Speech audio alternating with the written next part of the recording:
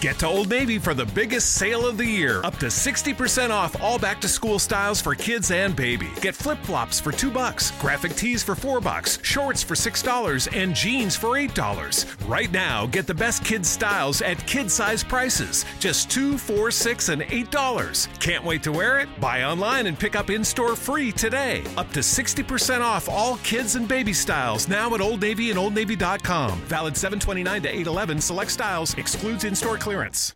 Get to Old Navy for the biggest sale of the year. Up to 60% off all back-to-school styles for kids and baby. Get flip-flops for $2, graphic tees for $4, shorts for $6, and jeans for $8. Right now, get the best kids' styles at kid-size prices. Just $2, $4, $6, and $8. Can't wait to wear it? Buy online and pick up in-store free today. Up to 60% off all kids and baby styles now at Old Navy and OldNavy.com. Valid 7/29 to 8/11. Select styles. Excludes in-store clearance. Easter is coming up, and I just can't wait to have the whole family in one place. And of course, what's Easter without an awesome Easter brunch? Now, I don't know about your family, but mine is a little picky, and I really wanted to impress them with something delicious. A friend told me I should check out Total Wine & More. It was crazy. They must have every wine and beer imaginable. I told one of their friendly experts my situation, and they found me just the thing. This sparkling wine is going to be absolutely perfect for brunch, even with my picky family. I know next time I need something, I'm shopping at Total Wine & More.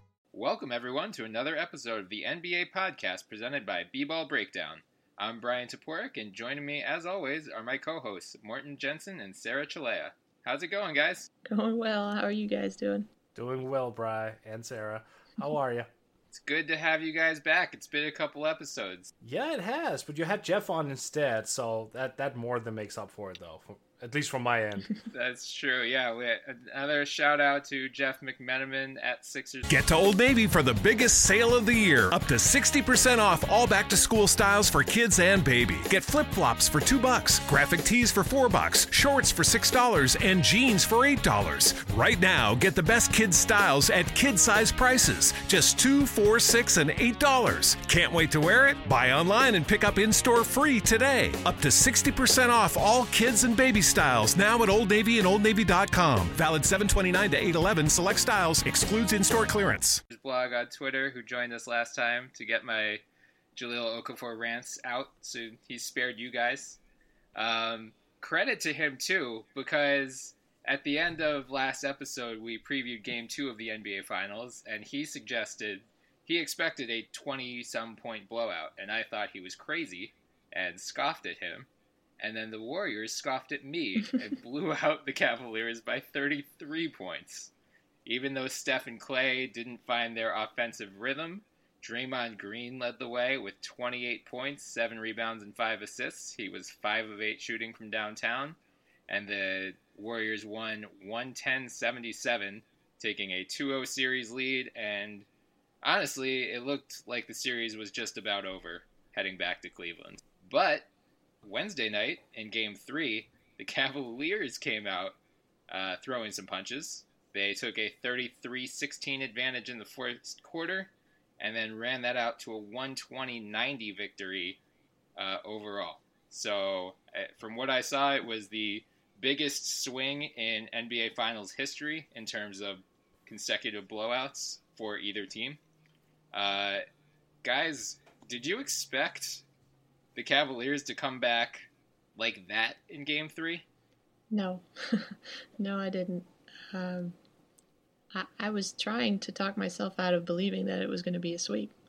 So I definitely didn't expect... I didn't know that they were going to win. I was pretty sure they were going to drop both, hoping they'd win at least one. And certainly didn't expect a blowout. Not at all. I expected beforehand, let me just wrap it up a little bit or start over a little bit, because here's the thing. When Kevin Love was announced out for the evening, that changed my prediction. I thought Golden State would come in, maybe struggle initially because it's a road game after all in the finals. There's some pressure. But I thought they would prevail in the end. But as soon as I heard Love was out, I thought, okay, they're going to switch it up a little bit. And they might be considering Channing Frye, even Richard Jefferson. Then this morning I found out when I caught the game that, yep, they did indeed start Richard Jefferson. And I figured, like, if they had one of those guys in instead, they were going to be quicker, they were going to be more agile, and they were gonna wreak havoc, like defensively, in a way they couldn't with Love there. So that changed my prediction, and I didn't know that they would win by 30, obviously, but I did think they would take Game 3. But it's pretty crazy when an all-star player missing leads you to believe that the team is going to win. Yeah, well, I'm sure we'll talk a lot about K-Love today, because that's obviously the biggest storyline coming out of Game 3 is what the Cavaliers do with him, assuming he is cleared for Game 4 and beyond. I'm with you, Morten. I expected the Cavs to come out and throw a good first punch in the first quarter. I also didn't expect a 30-point blowout just like you, but I did expect them to win. I wrote a piece at Fansided Wednesday morning about how if Love was forced to miss the game, it was going to force the Cavaliers to make really drastic adjustments, which I think you need to do after getting routed by 33 points.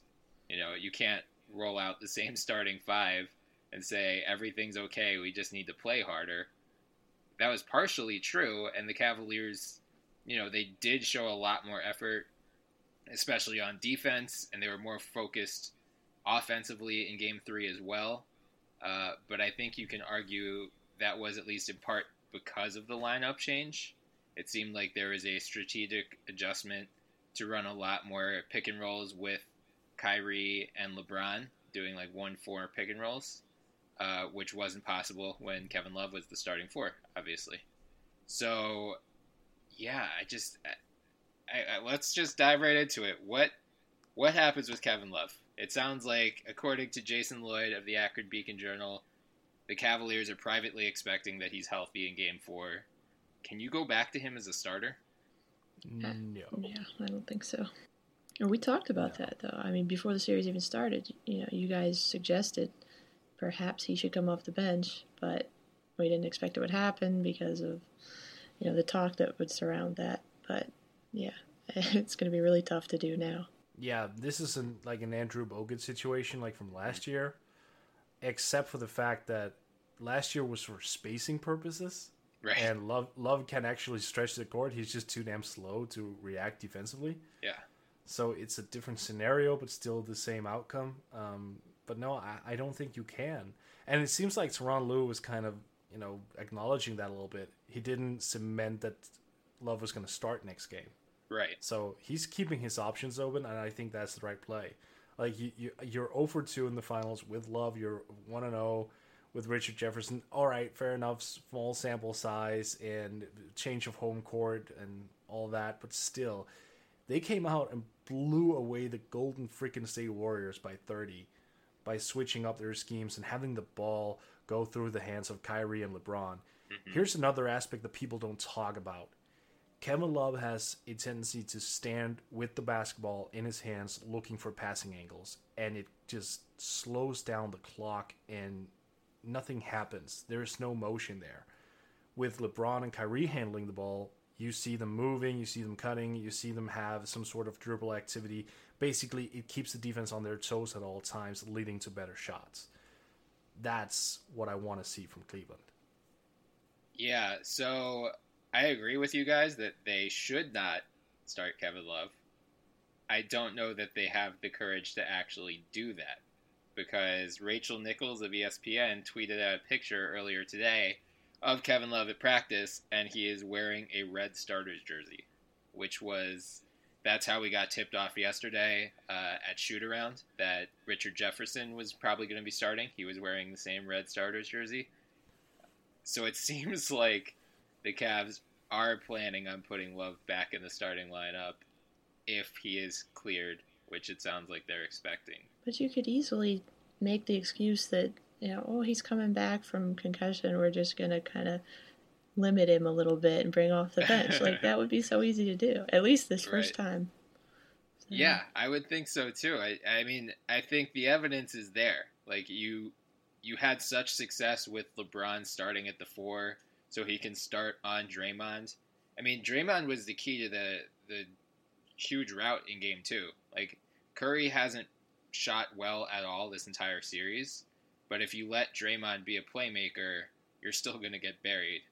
And it seems like with LeBron on Draymond right to start, like that Curry-Green pick and roll, which gave Cleveland so much trouble in the first 2 games, they really contained that a lot better in Game 3. So I don't think you could go back to Love, but it seems like they're going to. Well, that's good. Then Golden State will clinch on their home court That's in true. Game 5. They didn't do that last year, so... Yeah, No, but it's a favor from Tyronn Lue. Another note, right? I'm looking at the seasons or the series stats right now. Do y'all think that Steve Kerr might be a little too lax with the minutes, like playing his bench a little bit too much? I'm looking right now, and for the series, Klay Thompson is averaging less than 29 minutes a game, and Stephen Curry is just over 30. Now, I know they sat a lot last night because of the blowout, but still, I mean, I would like to see him leave them in a little bit further in these finals, maybe to create a push. Like, there was a point in time where they started to make a run a little bit, and they started feeling a little bit confident, and then he went to the bench again, and I don't know, man. When I'm thinking about it, I would probably play these guys 40 plus just to see what could happen. That shooting stroke could be located in an instant, and if there's a team out there that can run off 15, 20 points in 3 or 4 minutes, it's the Warriors. I kind of feel like it's a wasted opportunity. It's funny that you say that, because last night I was thinking there's like 6 minutes to go and Curry was still in, and I'm thinking, why the hell is he still running around out there? But I hadn't really noticed like their minutes as a whole. So it's a good point that you make, that they could possibly find their rhythm. Maybe all these blowouts are not helping them do that. It's such a tricky thing though for coaches. Yeah. No, I get that. I'm just thinking when you don't have your shooting touch going, like Klay Thompson right now is at 37% shooting. Mm-hmm. I would actually say, fair enough, you keep them in there, even though it's a little bit of mob up duty. Just locate that shot, get the legs going, find your rhythm, carry it on into next game. But that's why I'm not an NBA coach. Seemed like he did do that. I mean, Curry was so bad in the first half of Game 3, and then in the third quarter, it seemed like he started to find his stroke a little bit, and it was like they were still down 20, and he was cutting the lead to like 18 and then 15, and the Cavs would push right back. So it did seem like he might have found something that was working a little bit more than he did, at least in the first half. And a similar thing happened last year. Like, he was awful in Game 2, and that was when Matthew Dellavedova became the Curry stopper. I think he was like 5 of 23, I want to say, like Kobe Bryant type efficiency. And then it was again like really bad in the first 3 quarters of Game 3, and then the fourth quarter it seemed like you found something, and that was when David Lee came in as the small ball 5, and they were using him to open up Curry on screens. So I'm not sure if that third quarter eruption from Steph was a sign of things to come, or it was just like kind of a flash in the pan. I mean, I do think Game 2, you're up 25, 30 points. You're trying to preserve your guys. Like, there's no point in putting Curry in there, even though he's not playing super well. I think he still was 7 of 11 in Game 2, had 18 points in like 25 minutes. So that was his best outing. And again, like, the last thing you want, Morten, you of all people should know this. The last thing you want in the blowout of a playoff game is to have your star in there for the last minute, and then, something catastrophic happens and swings the whole balance of the series. Well, you see, I'm a Tips guy, I love Tips. I don't fault Tips for doing that back in the day. I mean, I like the fact that he uses the last minutes to kind of achieve something going forward. And I agree with you that the Game 2 blowout, that's fair because you're winning, take them out. Yeah. But in Cleveland, where you're in hostile territory, the baskets are a little bit different, the colors in the background are different, you can't really find your touch, then I think there is some merit to leaving them out there just a little bit longer to just find something they can build on. Because as we have heard from NBA players since the dawn of time is, it's all about confidence. It's all about seeing that first shot, second shot, third shot go down and then build from there. And I do think that you're right, Brian, that Steph found something in the third quarter that he might be able to carry over. But in that case, I still would want Klay out there because yeah, holy hell, it's been bad. And he was like an MVP candidate going into the series, like a finals MVP candidate. And we saw during the Oklahoma City series, I mean, how quickly things can turn. Like, Steph was really bad for most of that series, and then Klay caught fire in Game 6, and then Steph kind of drove the final dagger in, and then in Game 7 he was phenomenal, and it was, all of us thought, like, oh, Steph's healthy again. There goes that MCL thing. I mean, we've been talking about this, but can we touch on, like, what's going on with Steph right now? Is it a schematic thing? Is it a health thing? Is it just like a fluky, he's just missing open shots that he normally hits? Voodoo? I want to clarify that I wasn't laughing about Rose's injury, but Morton's face when you went there, Bryan, was pretty awesome. So, yeah. That was it. He just took me back 4 years to my life's worst nightmare. That's uncool, Bryan. Sorry. I mean, I just had to make that point. You don't play, fair don't enough. play your guys when you're up 20 in the end of a blowout that you're in favor of. Yeah. That's fair. As far as Steph, Steph and Klay, I mean, we're probably not giving enough credit to how much that series with Oklahoma could take out of players, especially the two of them. It required Herculean effort from them.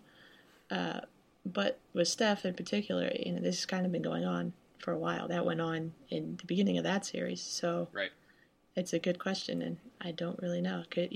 Yeah, we keep going back and forth. Is he hurt? He's not hurt now. He's fine. Yeah. I don't know. I mean, it could be some lingering issues, ankle, knee, that could be running all up and down his leg. But we really don't know. I don't want to give him an out, but yeah, he certainly doesn't look like the guy that we've seen all year until he does for flashes of Game 7. So, I don't know. He's playing like trash. He's really playing like trash. He has a combined 25 turnovers and fouls this series, compared to 28 combined rebounds and assists. Wow. I mean, it's really bad. I mean, he's 15 turnovers for the series. Like, the second leading, ball loser is, that's both Draymond and Klay with 6. So he's +9 in the turnovers department than any of his teammates. And I believe it's +2 in the fouls department. It's like, he's the only guy on the team with double digits in turnovers and fouls for this series, and he's picking up the cheap ones. Yeah. One thing is taking a hard foul and really sticking it to him, but he's picking up the cheap ones, and that's not him usually. And it seems like when he does it, he's pretty hard on himself. You see the camera zoom in on him, and he's like shaking his head, looking down, and he's looking over to Steve. Steve is looking back at him, shaking his head like, what are you doing? Mm-hmm. He's playing timid basketball, which isn't Steph at all. But I don't have an answer. It seems pretty coincidental. With Klay, I just think he's missing. I think Klay's activity and movement is pretty damn good. Yeah. I just think he's not finishing his shots. Like, when he's going in for layups, he's putting too much force on the ball, so it just bounces off the rim, and the shots, they're just not dropping right now. If he has one game, like one of those Game 6 in Oklahoma games, he's back. Then he's back. Yeah. But one of them needs that game. One of them needs to have that one breakout game, like Kyrie and LeBron had last night. Yeah, Steph, I think it's just, we have to be nuanced here. I think it's a combination of his health. Like, he pulled out of the Olympic team on Monday, and he cited his knee and ankle injuries. So I don't think he's not going to be fully healthy until he has weeks off to recover. Like, what percent of health he is, like, that was, a big topic in OKC. It was 91.2% tonight. That doesn't really matter because everyone's kind of banged up. He's more banged up than most guys probably, but no one is operating at 100% efficiency right now. But I think, we saw it with Dwayne Wade back when the Heatles were at full power and his knees were giving him problems. Like, he had a lot of bad games and then he had a couple good games. And it's just kind of like hit or miss. Like, if your knee is bothering you that night, especially if you're a 3-point shooter and you rely on your lower body to generate that power. Even the slightest tweak is going to throw you off, especially when you're like as regimented a shooter as Steph and you're taking these stupid like 28-foot 3-point shots. So I think health is definitely part of it. I also like credit to Cleveland, especially last night. They played him well. And they've made a concerted effort even in the first 2 games. They were trapping him on pick and rolls. They were just like not giving him the airspace to launch those threes because they know that's what gets that whole team rolling. When he's hitting those, not even just like normal 3-pointers, but his like stupid shots that no one else has any business making. And that like gets the Oracle crowd roaring. So they made a concerted effort not to let him get those shots. They were trapping him. They were doubling him. They were leaving Dre wide open. Dre didn't make him pay for it in Game 1, but he did in Game 2. So it seemed like they switched their strategy a little bit in Game 3. Didn't trap as much, mostly just switched, which we can go back to the Kevin Love stuff. Like, I think him being out allowed them to do that a little bit better. But I just think Cleveland's defense deserves credit. Just like, OKC last series, it was like, are the Warriors just playing really bad, or are the Thunder playing really well? Like, I think after watching the Warriors blow out the Cavs in the first 2 games, let's go back to the OKC choke narrative. Like, no, they didn't. They were playing really freaking well against a really historically great team. So I think, Cleveland deserves similar credit for how they handled Steph last night. Yeah. You know what Cleveland is doing? They're playing whack-a-mole defense. And by that, I mean when you play whack-a-mole, you have to like anticipate which one is coming up next. Yeah. So they're trying to. This is like different warriors in the whack-a-mole holes, and they're like, okay, last time around we know that Steph, he's the guy who's gonna be hot this game. Whack him. Okay, now it's Draymond. Whack him. Like they know exactly when someone is bound to step up. It seems like they are at least choosing the right player to zero in on at the beginning of games. I will say that Draymond's game 2, I was really thinking it was unsustainable. Yeah. Because that's not Draymond isn't like this high profile scorer. Right. But I didn't anticipate he would be that timid in Game 3 though. Yeah. What did he did? Wasn't he a plus? I wanted to say he was. Oh no, just kidding. Oh, no one was a plus in the starting lineup, but he was the least of the minuses. He was only a minus 15, and he was the only Warrior starter to be less than a minus 20. So well, that's good. Yeah, he played a little bit better. He had 6 points, 7 rebounds, 7 assists, 2 of 8 shooting, 0 of 4 from 3. It seemed like they didn't give him the same type of wide open shots that they were giving him in games 1 and 2. And I noticed, especially, LeBron seemed to be the culprit for a lot of that stuff. Like, he just would not close out at all. Even when they would swing it to Dre, and he would, hesitate for a second, and LeBron would just kind of stare at him with, doe eyes, and just be like, well, I think that was their strategy, was just goad him into these shots, because, as you said, Morten, he's not a high-efficiency scorer, especially from three-point range. But then once he made them pay in Game 2, Lou said, okay, we can't, we're down 2-0. We can't leave dudes wide open anymore. We just need to give more of an effort defensively. Yeah. Did you guys notice any other schematic changes last night that contributed to what Cleveland did to the Warriors? Outside of the switching with JR, with RJ, I just basically noticed that the game was going through the offense was going through the hands of LeBron and Kyrie more, like I touched upon earlier, and that J.R. Smith could easier play off of that instead of with Love there. Mm-hmm. It seemed like he was doing the Reggie Miller last night, running around just trying to get open shots. That was like a semi half-hearted attempt in games 1 and 2. Yeah. But here in Game 3, it was like a concerned effort from the Cavs to seek him out and get him going, as well as keeping their own ball movement going.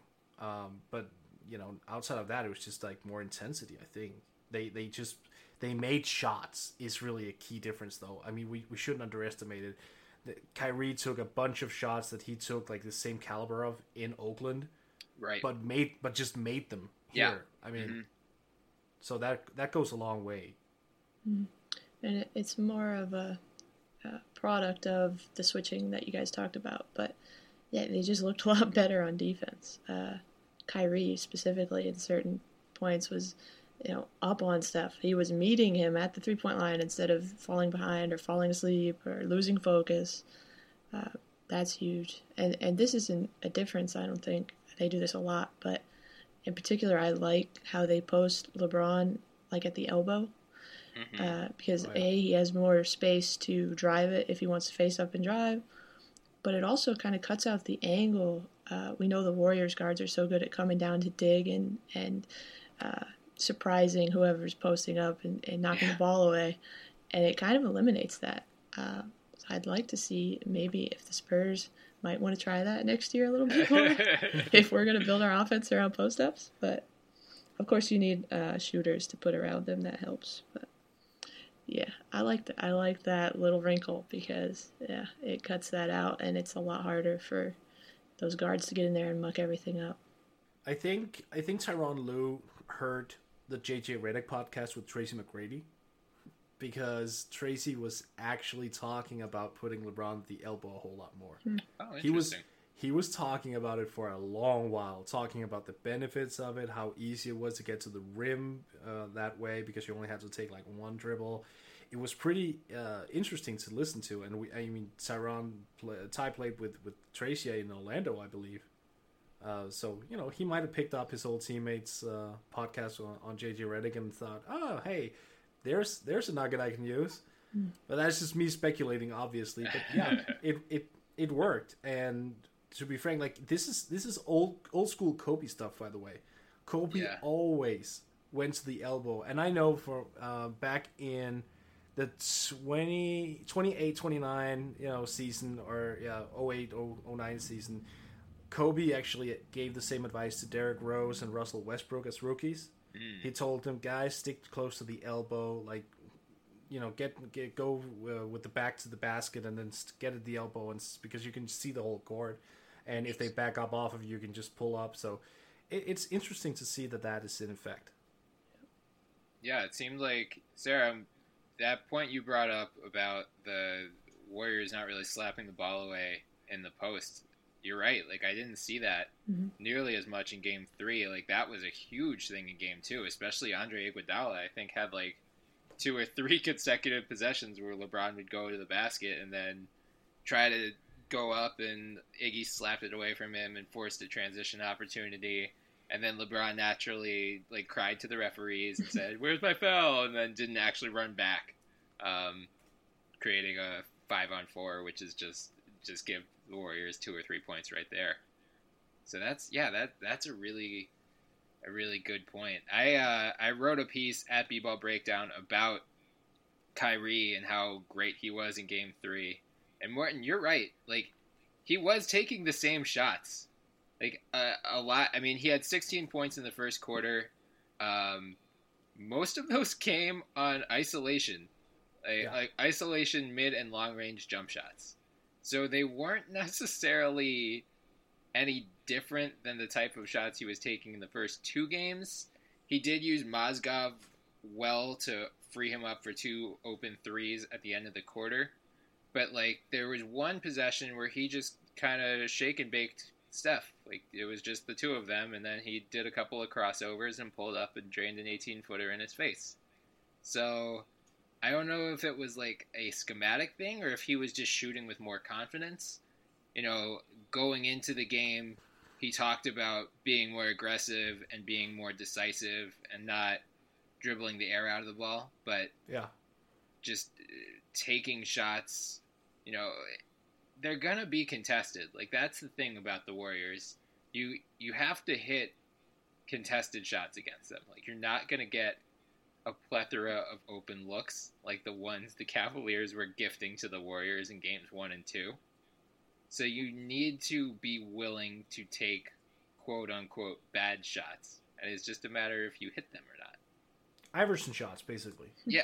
Hey, now. Yeah. No. Yeah. I know. I'm sorry. I know he's your boy and all, but look, it's the type. There is an element, I should say, to Kyrie's game that resembles AI. For sure. Like when the going gets tough or when they're down, he is the type of guy who can, manufacture shots out of thin air, even if they're contested. Like if he goes 2 of 5, then at least he keeps some sort of life in it, and he's that type of guy, And what he did last night was much necessary. Like, 30 points on 25 shots, it's not because it's uber efficient or anything, but they needed this. Right. They needed this push, So, no, I get it. I totally get that. Yeah, he actually wasn't. So I think he was 7 of 9 in the first quarter, and then he was only 5 of 16 for the rest of the game. So he actually wasn't super efficient, especially after the first quarter. But, through the games 1 and 2, he had 6 turnovers compared to 5 assists. Game 3 alone, he had 8 assists. Yeah. And game 2, he had 1. And there was that game, I think it was it this year or the last year, where he had 1 assist, and LeBron James, after the game, said, "You can never do that again." And then he did it in a finals game. So it seemed like the Cavs were making a concerted effort to get him involved, not only as a scorer, but as a playmaker as well. Well, he would kind of have to be as well. Like, he's their lead guard. Right. Yeah. And besides, that would just be putting too much pressure on LeBron to just do everything, right? Like, they finally discovered that LeBron has to go Draymond on Draymond. Yeah. So if they add that ball handling duty to his responsibility, there's... then it becomes obvious that he's tired and can't really do everything. Speaking of LeBron, by the way, are we all in agreement that his game last night was a big FU to Andre Iguodala? Oh, yeah. All right, just checking, because I felt that when I sat there and watched the game, I was like, yeah, he's proving a point right now. Oh, yeah. Because a lot of people were saying, Iggy's got his number, basically. I think I saw somewhere, I forget who tweeted this, but I think it was Tom Haberstrom, maybe, that this was LeBron's first finals game as a Cavalier where he shot above 50%. Wow. That sounds right. Yeah, that sounds right. Yeah, so it seemed like he definitely... I'm pretty sure he was sick of hearing how well Iggy was shutting him down. But he also needed that complimentary effort from Kyrie and from J.R. Smith, who had 20 points. That was the game swinger, in my opinion. Because he had just been so bad in the games 1 and 2 in Oracle. So for him to come out, I think he had... Did he have 9 shot attempts in total in games 1 and 2? And then he had 10 3-point attempts alone in game 3? He needs to... It goes back to what I was saying. You need to take bad shots against the Warriors, because they're going to take bad shots against you. They're just going to hit them. So if you return the favor... the Cavs came into this series talking about how they were going to match pace with the Warriors and try to outshoot them. That's suicide. You don't do that. But if you can outshoot them on bad shots, that starts to make things a little more even, because they're going to take bad shots against you. But it's not sustainable, though. That's true. So yeah, that's the question.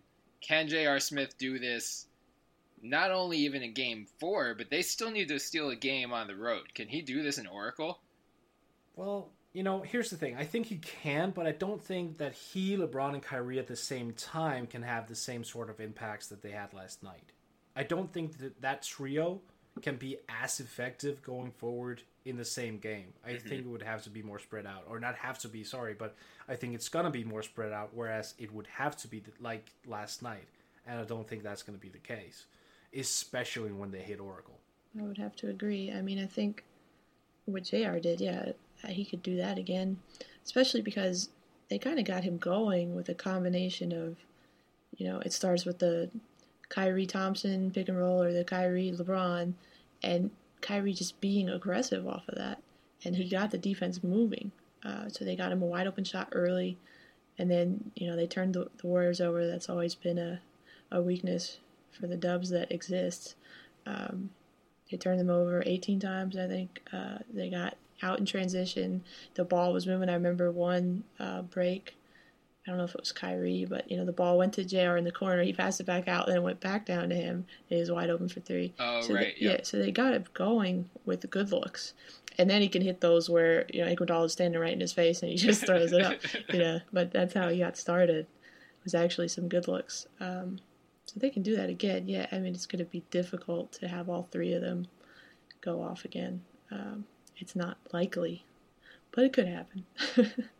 It could happen. But yeah, in Oracle, it's going to be really, really tough, obviously. One note.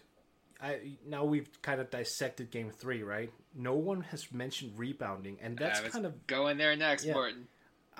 It's kind of curious, right? Because I'm not just talking about us. I'm talking about generally, because when Golden State played Oklahoma City, it was all about rebounding and, they're big and they're large, they're hitting the glass, and it becomes apparent. But for some reason, it flew completely under the radar that Cleveland was plus 20 on the boards. Last night, yeah. That's one of the notes I made too. I mean, you have to, like we said with OKC, you have to out rebound them. You have to turn them over if you're gonna have a chance. Just have to. Yeah, like exactly. And it seems like Golden State is missing that one rebounder coming off the bench. Like we had this conversation some months back about a very decent rebounder who's going to be available this summer. Like I think Thomas Robinson would be so good in Golden State. Like he's the type of guy you can just if they can sign him somehow, and he can come in and just board the crap out of that ball. Brian, I'm gonna ask you to delete that part out of this podcast. Let's not give them any ideas, please. Yeah, because you want him on Morten, that is a great idea, though. My God. Yeah, that would be really. I mean, you could probably get him for the mid-level. Yeah, exactly, right? and he could come in, like, if he's given 15, 18 minutes, he could average 6-7 rebounds, high percentage of contested. Yeah, because I think Mo Spates is a free agent after this year, right? Yeah, I think so. I don't know if he has another year. No, I think he's a free agent. I think so, yeah. So you're theoretically going to need to replace him, possibly Festus as well. Like, you might need an entirely new front court rotation off the bench next year. Possibly, yeah. I could see Mo stick around though for cheap. Yeah, he seems to really love it there. And yeah. This is like the one place where he can get the green light. I know. Whenever he comes in, it's like he looks at Steve and Steve just go. Yep. Just go. I think he loves that. I think he appreciates that. He's probably gonna say, you know what, I'm gonna stick around. I can shoot threes. Yeah, right. This is the one team where I actually will get to be able to shoot threes. And Steve Kerr, they were down like 27-10 last night, I want to say. And then he turned to Spates and said, go, give us some offense. And then he hit a three right away. So, yeah, I have a feeling he probably sticks around too. But I'm glad you brought up the rebounding. Before the series started, shameless plug, I wrote a thing at B-Ball Breakdown about how Cleveland needs to dominate the glass. In the Western Conference Finals, the 3 games that OKC won, they had a rebounding margin of +8 or better. So without significantly out-rebounding the Warriors, they lost every time. When it was close or if the Warriors out-rebounded them. I just wrote a thing at today's Fast Break, actually, about Tristan Thompson, who is going to be the unsung hero of Game 3, in my opinion.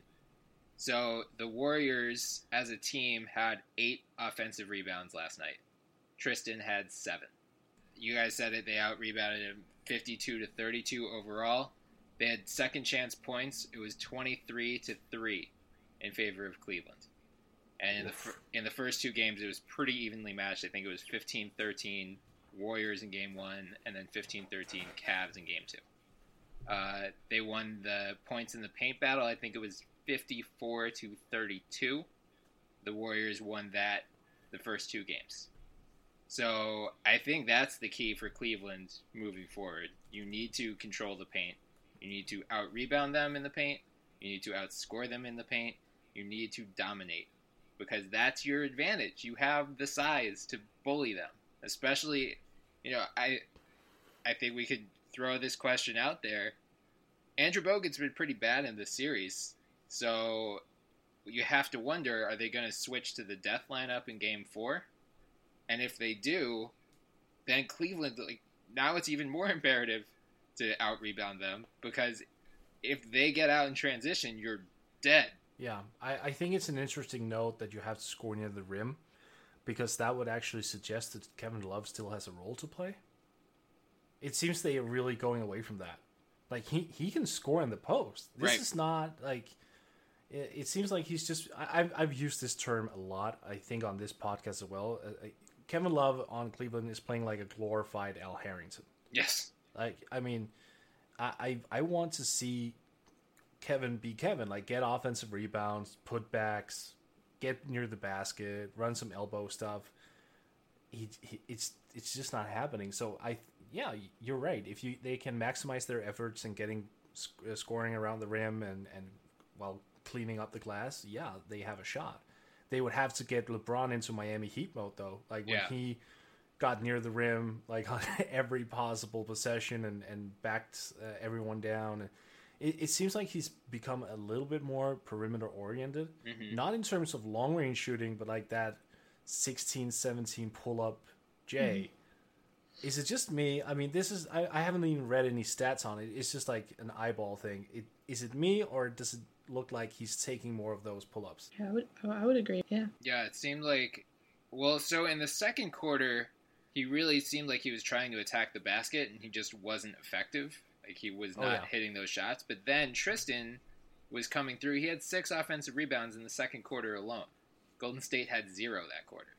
And that's when the game really busted open for Cleveland. Like, when the Warriors cut it to 9 a couple times, and it was like, oh my God, are the Cavs really about to blow a 20-point lead at home? And Tristan really helped stymie any momentum Golden State had. Like, LeBron would throw something up around the rim, miss.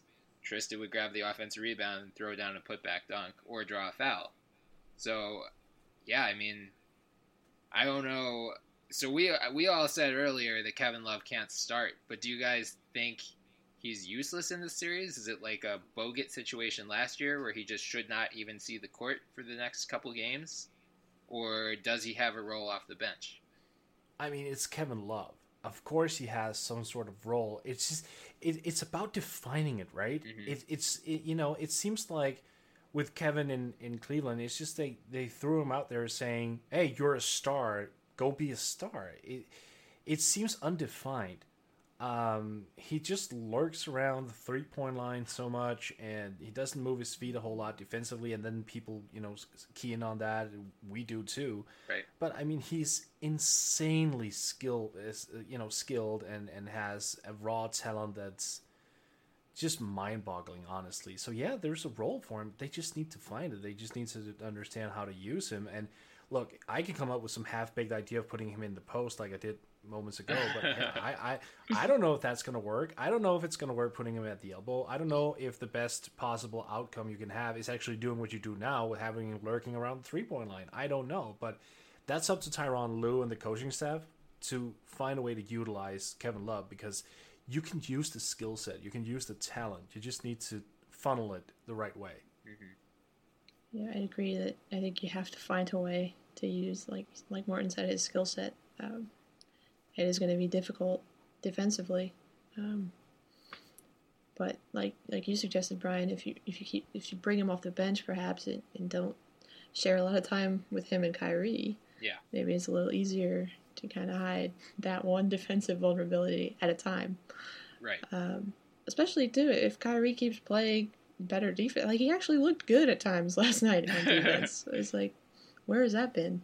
But yeah, I don't know if you just use him off the bench to kind of overlap his minutes with LeBron, though, a little bit.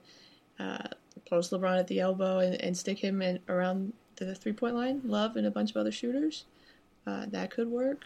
I would love to see him be able to score points in the paint, but it's hard to post Gold State for some reason. It's so damn difficult, because, especially on the block, because, like I said, the guards are going to come down and dig. Mm-hmm. It's too slow. It slows down your entire offense to back down from that angle. And Draymond is such a pain. Yeah. So I think you try it, see what kind of luck he has against Draymond. But if he's not getting anywhere, you have to try something else. Yeah, I think you nailed it, Sarah. problem with him in the starting lineup is he and Kyrie are both liabilities unless Kyrie plays like he did last night. Mm-hmm. And you cannot have two defensive liabilities on the floor against Golden State, particularly their starting lineup. Like, they just have too many shooters, too many open looks, too many playmakers. Like, Dre, Clay, and Steph can all really swing the ball around very well. And even Bogut's a pretty good passer for a big man. So I think you definitely need to do Love off the bench with, like, Delly and with Shumpert, with LeBron as much as possible.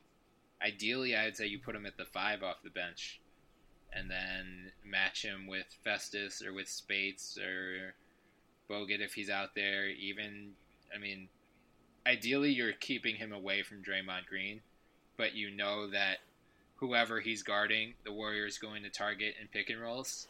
So I think it comes down more there to schematic things. I don't think you can trap.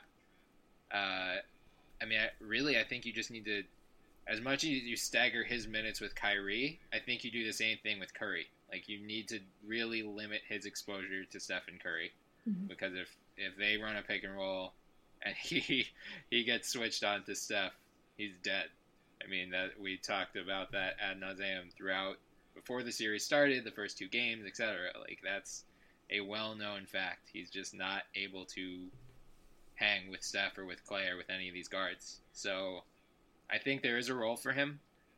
And the thing I know this narrative is already percolating, that, you know, he's a $100 million player. You can't play him for only 15 minutes a night, that kind of thing. But Bogut made a similar sacrifice last year in games 4 through 6. Like, he didn't play a single second in those games. And that won them the title. So if Love is willing to embrace this smaller role and goes up to Tyronn Lue and says, look, man, we played really well with Richard Jefferson in the starting lineup. Like, I don't care about my minutes. I don't care about my role. I'll play 10 minutes, but if it helps our team win, that's fine. Or if I'm getting roasted, like, pull me the hell out. Don't let my pride, my ego get in the way of the team. I don't know if he does that, but if he does, I think he deserves credit for doing so, much like Bogut got last year.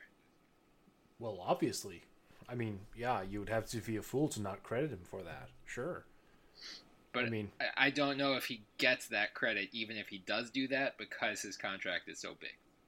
No, I don't think it's about his contract. I think it's because of the Cleveland bias, you know, or anti-Cleveland bias, whatever you want to call it. Like, let's just face it. Cleveland is a team that many people in America dislike because of the presence of LeBron James. And if LeBron James is on the roster, everyone else is viewed as negative players, people, whatever.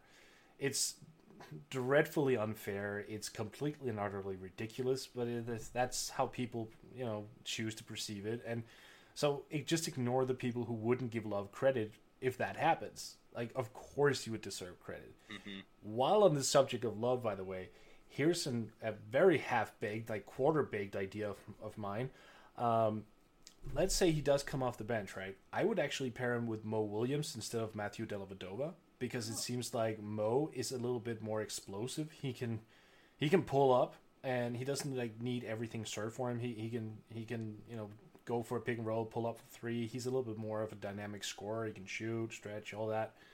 And then I want to see like Kevin coming off the bench being the main featured player when he enters the game. Mm-hmm. Like, go use Minnesota sets for all I care, just to give him the same shots that he got in Minnesota. Like, basically, let him go Mo Spates on it.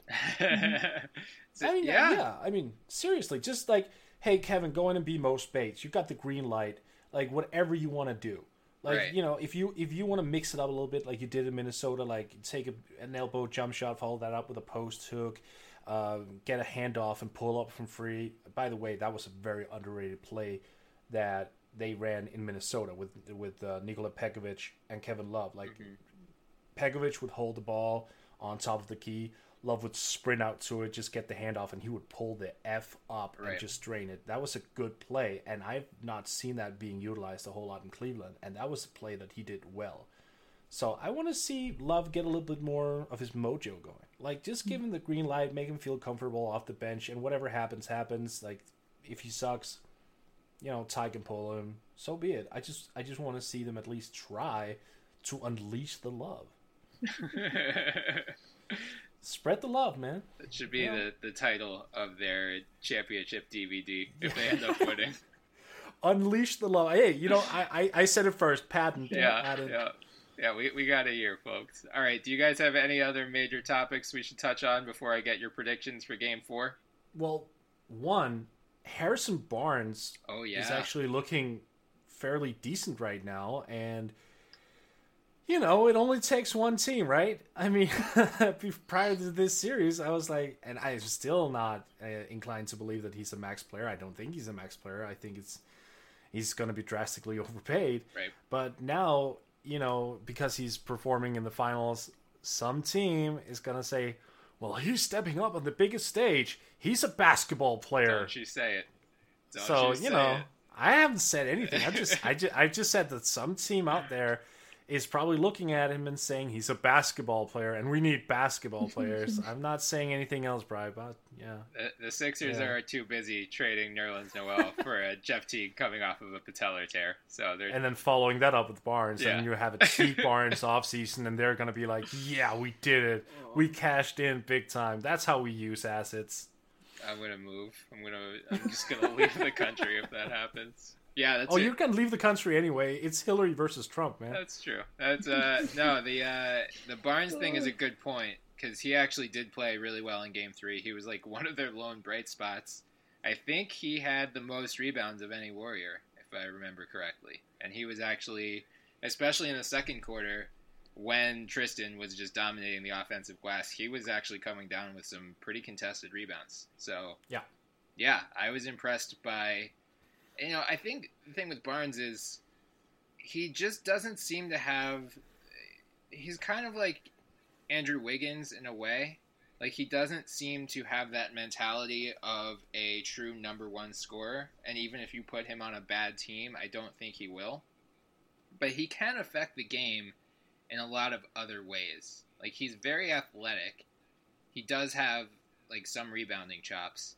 So he just needs to do that more. Like, he needs to just know his role. It's kind of like Andre Iguodala could be doing a lot more, but he knows his role on this Warriors team, and that won him a Finals MVP. So, but I mean, Barnes, no matter what he does, he's getting a max deal this year. So, but that's so weird though. Like, would you rather have Matt Barnes on a max deal or Kent Bazemore for $16 million a year? Or 17, whatever he's going to get. Like, that's probably going to be in that area between 15 and 18. I would much rather have Kent Bazemore. Yeah, just because I don't see a huge difference in terms of what they'll provide, and I think the salary differences alone would...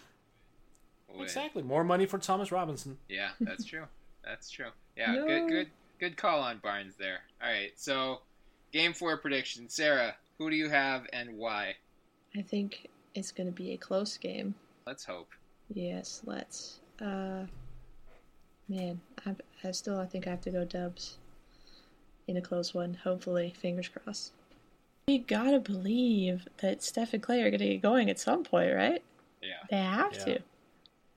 And I don't know if Kyrie and JR are going to replicate their performance.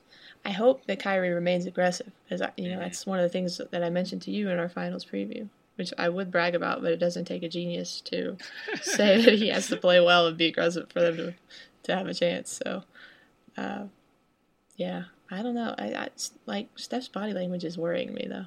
You did mention that, but he's still capable of the magic. So yeah, I'm gonna go with them in a close one. Morten, how about you? Oh man, I'm really tense about this because I actually had 3 solid predictions. Yeah, you can't to open this. Can't blow this one. Pressure's on.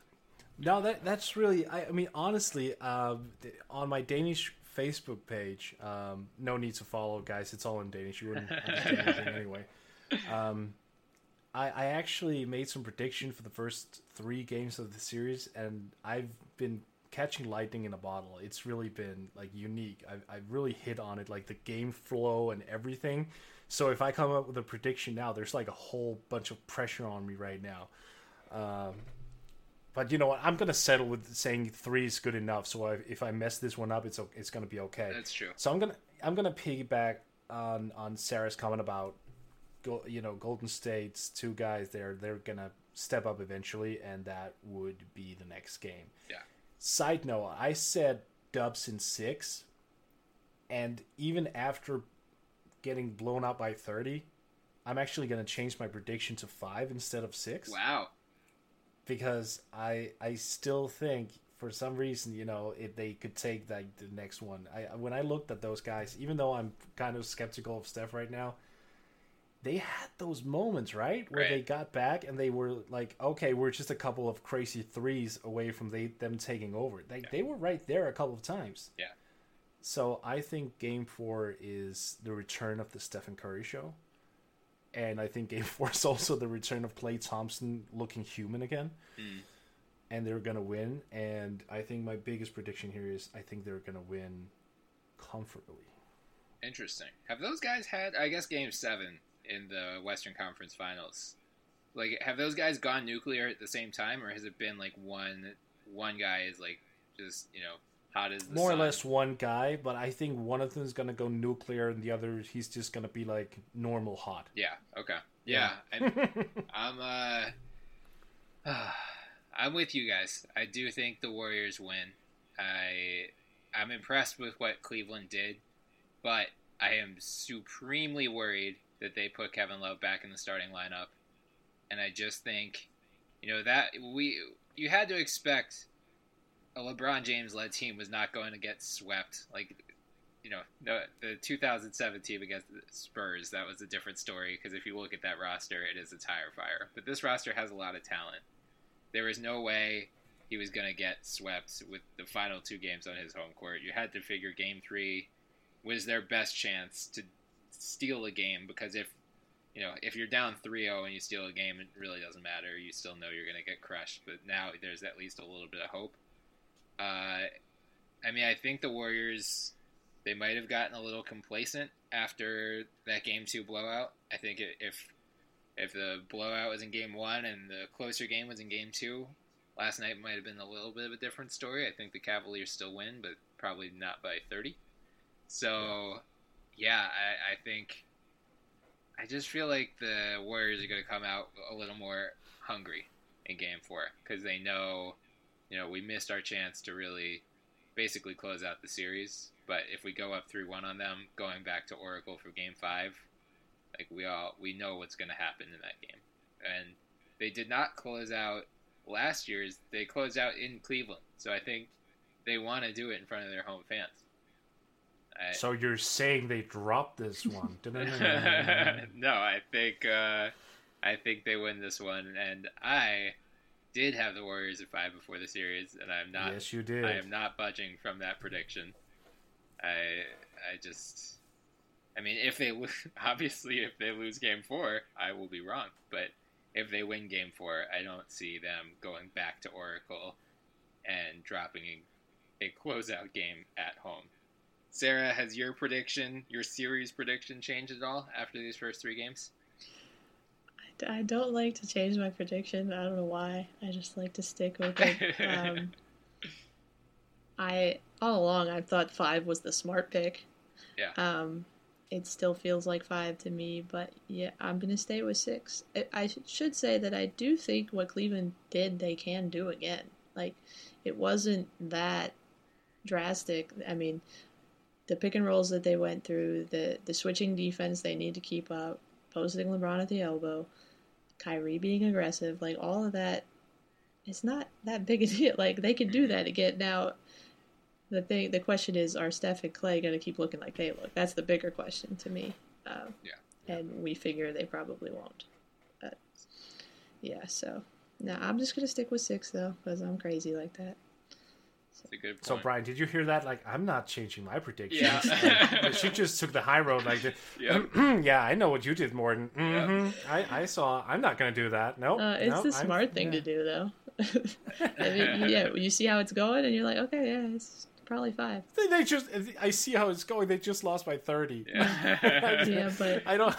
Yeah. Yeah, it's the Warriors though. Exactly, right? Yeah. That's really where it is. Like this team, I mean, there's really no doubt in my mind, at least, that they're going to win this series. Mm-hmm. They're going to be the defending champions again, or they are. Two, they're on the verge of becoming this dynasty, right? They could run off like 4 championships in a row. See, I don't know about that.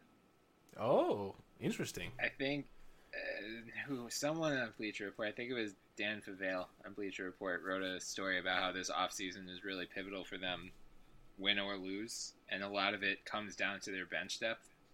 They just have a lot of guys who are free agents. Yeah. I think it was like Barbosa, Spates. I think Livingston signed for 1 more year. I have it right here. It's Spates, Barbosa, Brandon Rush, Isili, Barnes, Ian Clark, then James McAdoo, but who cares? Yeah, right. Right. Yeah. Sorry, James. But, yeah, right. So, and then Anderson Varashow. Oh God, that he's really just. I'm convinced he is a saboteur for Cleveland. Every time he plays, things just go in Cleveland's favor. But yeah, that Barnes, Azili, Spates, Barbosa, those guys are all important. So that matters. I mean, yeah. So I mean, in Game 1, the difference was the depth. The bench outscored Cleveland's bench 45-10. It was a 15-point game. So if the bench doesn't go nuclear, like Steph and Clay haven't played well.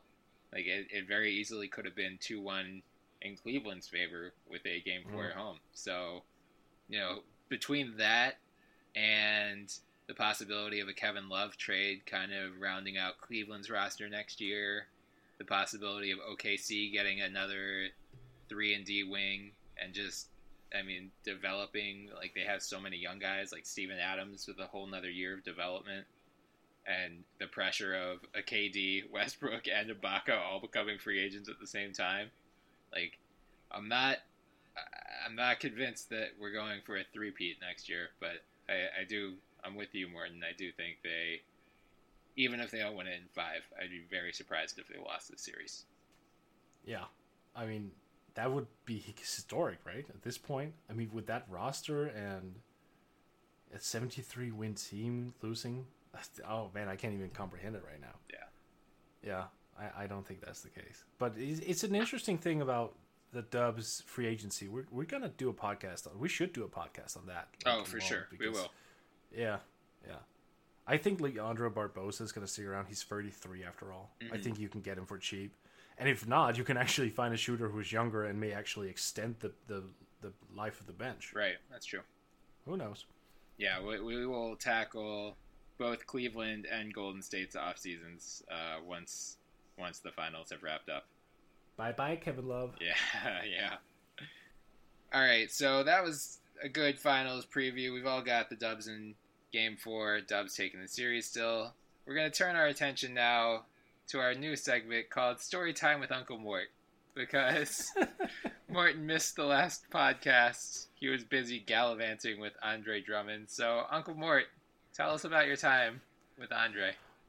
Oh, first of all, such a waste of money. I live in Copenhagen, and he was going to be at an event in Odense, which is, about 100 or so miles away. And I had to get a hotel there and the train there, and it cost a little bit more than I probably could afford, but so be it. I thought, Andre was going to be at an event. And it was pretty cool. I hung out with him for 3 days, didn't really speak to him because I had a media pass, and his publicist or whatever said like no media whatsoever, and I learned that on the very first day I was there. I was like, okay, so I can't ask the guy any questions. Nope. Okay, so we're both sitting in the VIP lounge like 5 feet next to each other for 3 straight days. Like, I don't think anyone has spent as much time with Andre Drummond as I have without even talking to the man. Like, really. And I couldn't ask him a damn question. It was like, okay, well, fair enough, so be it. But I gotta give Andre some props, though. He was so good. He took so much time with the kids. He had a lot of lot of fun, and it was genuine because as I was sitting right there with him, and he said several times that he was having a good time and enjoying himself to like his inner crowd. Like he wouldn't do that if he didn't have that. And he was like unprovokedly, he took like out his phone and took pictures and videos of random kids that shot jump shots and competition stuff and whatever. He really enjoyed it and was just so good and patient and signed autographs and high-fived with the kids. It was really great. The one thing, and Brian, I mean, you remember this, I Skyped you on my phone from the hotel, and I was red as a tomato because I'd been outside. It'd been like 90 degrees or whatever, and Sarah, don't you dare laugh at me because I know you're used to much more than that. You were teasing me afterwards. That's not nice. But yeah, I was red as a tomato. I was like, Brian, Andre's a free agent. Look what you got to hear what he did. And he was doing this celebrity game with a bunch of Danish celebs, or I wouldn't even call them that, whatever. And he was doing a bunch of dunks, and that on the surface sounds okay, right? But remember the Paul George injury? With the Team USA, like the basket, the whole stanchion there was like a foot closer to the baseline, or I don't know how long it was, but here in this setup it was like less than a feet, like less than half a feet away from the actual baseline. Like the stanchion of the court had no empty area under the basket. It was just like the basket and then one big stanchion right there. And he came down, and this was outside on asphalt and whatever, and he came running down and he just took off, right? And he had some very nice dunks, but he had so much speed on that if he had landed wrongly at one point, that would have gone horribly wrong. And then at one point, the dude tries to dunk, like put the ball between his legs and dunk afterwards. And you know how when you do it successfully, both your legs are up in the air, they're both bent and up in the air? Yeah. All right. Thank God his dunk attempt failed very early because it allowed his right leg to stay extended so he could land on it. But if he hadn't, he would have slammed himself with a lot of speed, mind you, straight into the stanchion. Oh. It was like the whole crowd was like, ooh, when he did that. I got chills down my spine. I was like, and the first thing I thought was like, okay, there goes 100 million. Yeah. Like, that was, I mean, look, all respect to Andre Drummond for wanting to put on a show for the kids. I cannot at any way like complain about it. I'm not even complaining about the dunk attempt. It's just, I was caught by surprise that he was willing to do that. Yeah. Like when he was a restricted free agent. His agent must have had a heart attack if he was there at the time. Yeah. Like, jeez, I was very surprised to see that. I thought he was like gonna go easy, and he did for like the most part of this game. He took like 3-pointers and whatever, and just like stuck back a little bit, took some jump shots, and then he just decided to say, well, screw this, I'm gonna dunk on people, I'm gonna go all out. But when he did that though, I sat there up in the VIP section, I had a good look at it, and I was like, no. I was really concerned on his behalf. So Pistons fans out there, don't worry, he's fine. I don't know what he's doing in France right now, but if you hear about a torn ACL or whatever, it's probably because he tried to do that. And let's hope that's not the case. Knocks on wood. But wow, that was like, I don't think I've ever seen that happen from like a restricted free agent or just a free agent in general, especially one that young. I was like, wow, you dare do that right now? Because he was running full speed, man. Yeah, he robbed you of the chance of like the biggest breaking scoop of the year. I'm glad he did that though, but yeah, that's true. Jesus, I would have gone to like 10K followers if I'd posted that on Twitter. But I am so glad that didn't happen. I'm perfectly satisfied with my lowly 600 if that's it, because I'm just glad that nothing happened. Could you tell us where you were sitting again? The VIP lounge? Yeah. I'm sorry. I think I said that a couple of weeks ago. Yeah, that was nice. I love it, man. Plug it. Yeah. Put it out there. Free soda, man. Woo! Very important. I love the thought of like, you and Andre Drummond just chilling in this VIP lounge. It was so surreal. It was like, I went back to this really horrible hotel. It had no air conditioning, by the way, and it had just been baking in the sun all day. So when I came in there, it was like 38 degrees Celsius. I'm not sure what that is in Fahrenheit. I have no idea what that is. Yeah, probably 100 or hot, something. Yeah, very hot. And it was just so horrid. I had to take like 5 cold showers in the course of an evening just to keep cold. And it was like this. I sat there in this really shitty hotel room, and like the day after, like, okay, I'm gonna go down and see Andre Drummond and sit next to Andre Drummond again. Like, okay, and I did that for 3 straight days. Like, went down to the harbor because it was near a harbor, and like just sat down next to Andre Drummond and knew that I couldn't ask him a goddamn thing. That was like, okay. It was a very surreal moment. I was gonna say it had to be surreal. Yeah, very surreal. Here's the thing: he's 6'10", 6'11". And he really wasn't that big when he stood next to you. What really caught me was the length of his legs and arms. Like, his arms are so long, he could actually scratch his own ankles, you would think, like standing up, right? It's really that when he got into like a defensive stance as well, and you could see it close up, you kind of understand the height. Like, it's not his height per se, it's just the length. And he covers so much ground when he runs. I mean, not under the Kumpo style, but for a center, he covers more ground than you would think. And I haven't really paid a whole lot of attention to it when seeing the Pistons, but I'm sure as hell gonna pay attention to it this year because, wow, my goodness. But yeah, it was fun. Like, overall, I mean, good guy Dre. I really appreciated that. I thought he was gonna be like one of these sulky NBA stars, thinking this was beneath him, whatever. But then I was reminded he's 22, so he enjoyed the hell out of it. And I forgot to mention, and it's because I wasn't there.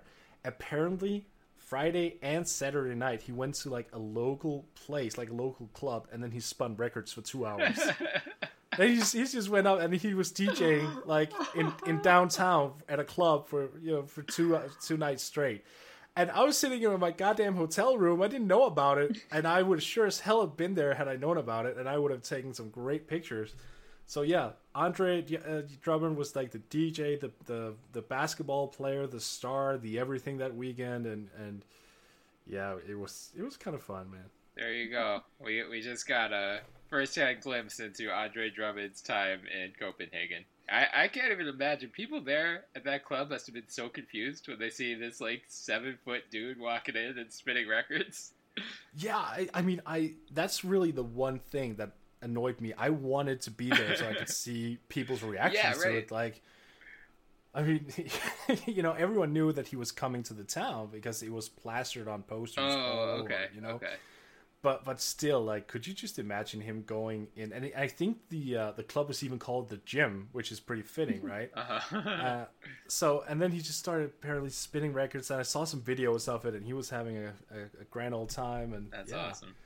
Yeah. Oh, and I also overheard his Danish security team. They spoke like internally, and I was standing next to some sort of tent setup they had going, and they were just talking about how cool this guy was, like, to work with. He was so professional and listened to everyone. It's like, it really left everyone with a very good taste in their mouths that his visit had been there. It was really positive all around. So good for him, good for the NBA. I mean, great setup. It was just, it couldn't have gone smoother. Just ignoring the mist under the legs dunk, right? Of course. Aside from the almost broken leg, things were great. Almost broken leg.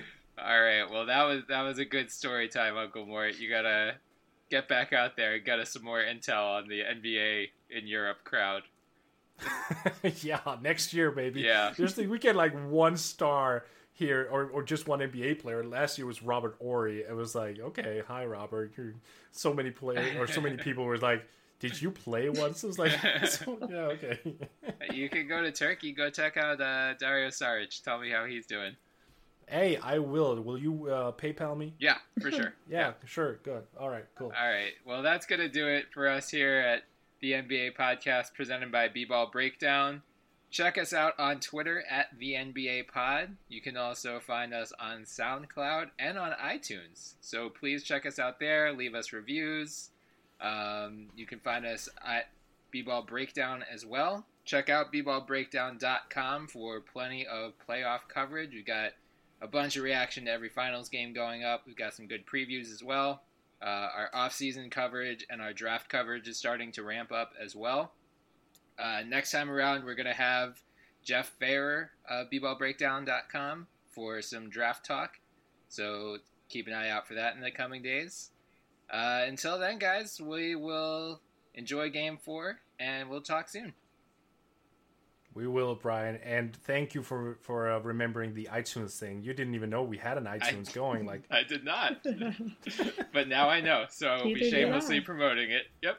Wow. All right, guys, take care.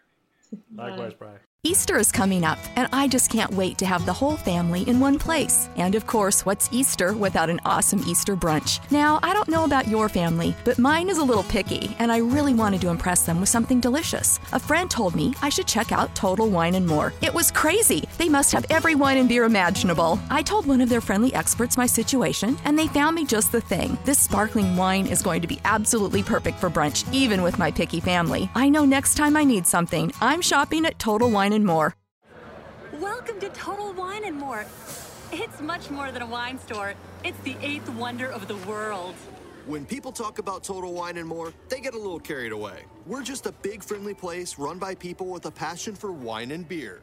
See, we travel the world to find the best wines from the best regions, and we sell them at the lowest prices anywhere. And friendly, helpful experts at every turn. You know what? Maybe we are the 8th wonder of the world. Shop in store or online at TotalWine.com.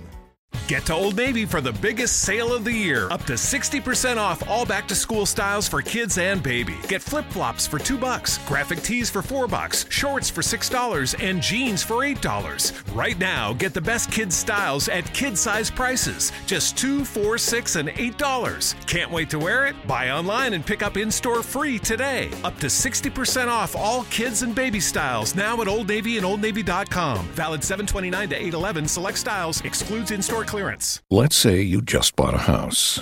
Bad news is, you're one step closer to becoming your parents. You'll proudly mow the lawn. Ask if anybody noticed you mowed the lawn. Tell people to stay off the lawn. Compare it to your neighbor's lawn. And complain about having to mow the lawn again. Good news is, it's easy to bundle home and auto through Progressive and save on your car insurance, which, of course, will go right into the lawn. Progressive Casualty Insurance Company, affiliates, and other insurers. Discount not available in all states or situations.